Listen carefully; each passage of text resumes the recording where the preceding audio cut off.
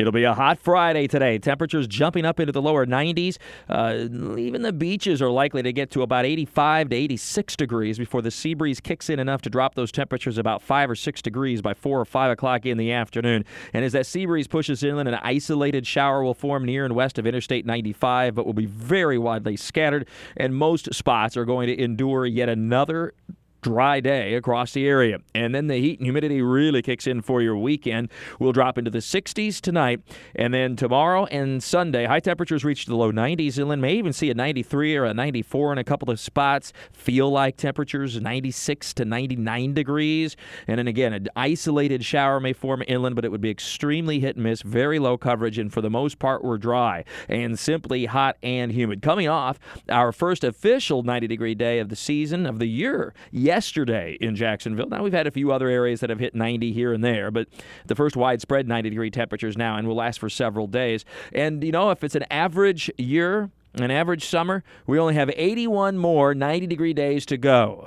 We average 82 90-degree days during the year. We average one in April. We didn't have one this past April, so at least it was a little bit later than normal. We average 8 90-degree days in the month of May, and then, of course, the lion's share of 90-degree days, more than 60, occur in June, July, and August. We still average about 6 90-degree days in September and 1 in October. So we have a ways to go. But we do also have some good news in that the rain will be increasing next week, and that will take a little bit of an edge off the temperatures. So first for the weekend, again, hot and humid will be the big story.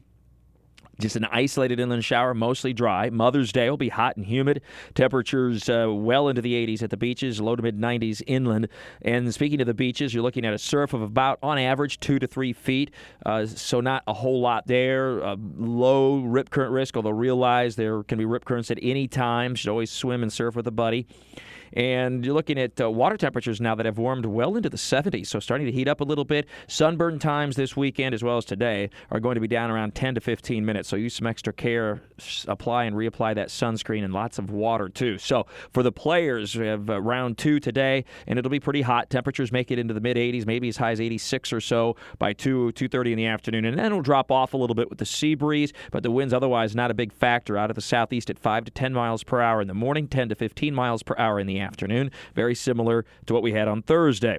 And the weekend will be very much the same, starting out in the upper 60s to low 70s early in the morning, quickly jumping into the 80s, and then slowly dropping off a little bit late in the afternoon with the sea breeze. But the winds will not be particularly strong over the weekend either.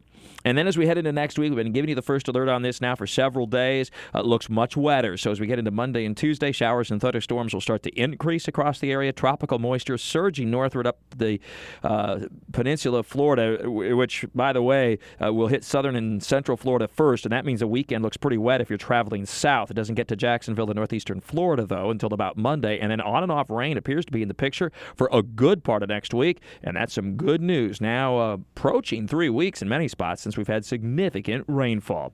Have a great and safe weekend. Stay cool. Apply that sunscreen. Happy Mother's Day to all the moms out there. With all your weather all the time, I'm Chief Meteorologist Mike Burrish from the CBS 47 and Fox 30 Action News Jack's First Alert Weather Center for News 104.5 WOKV.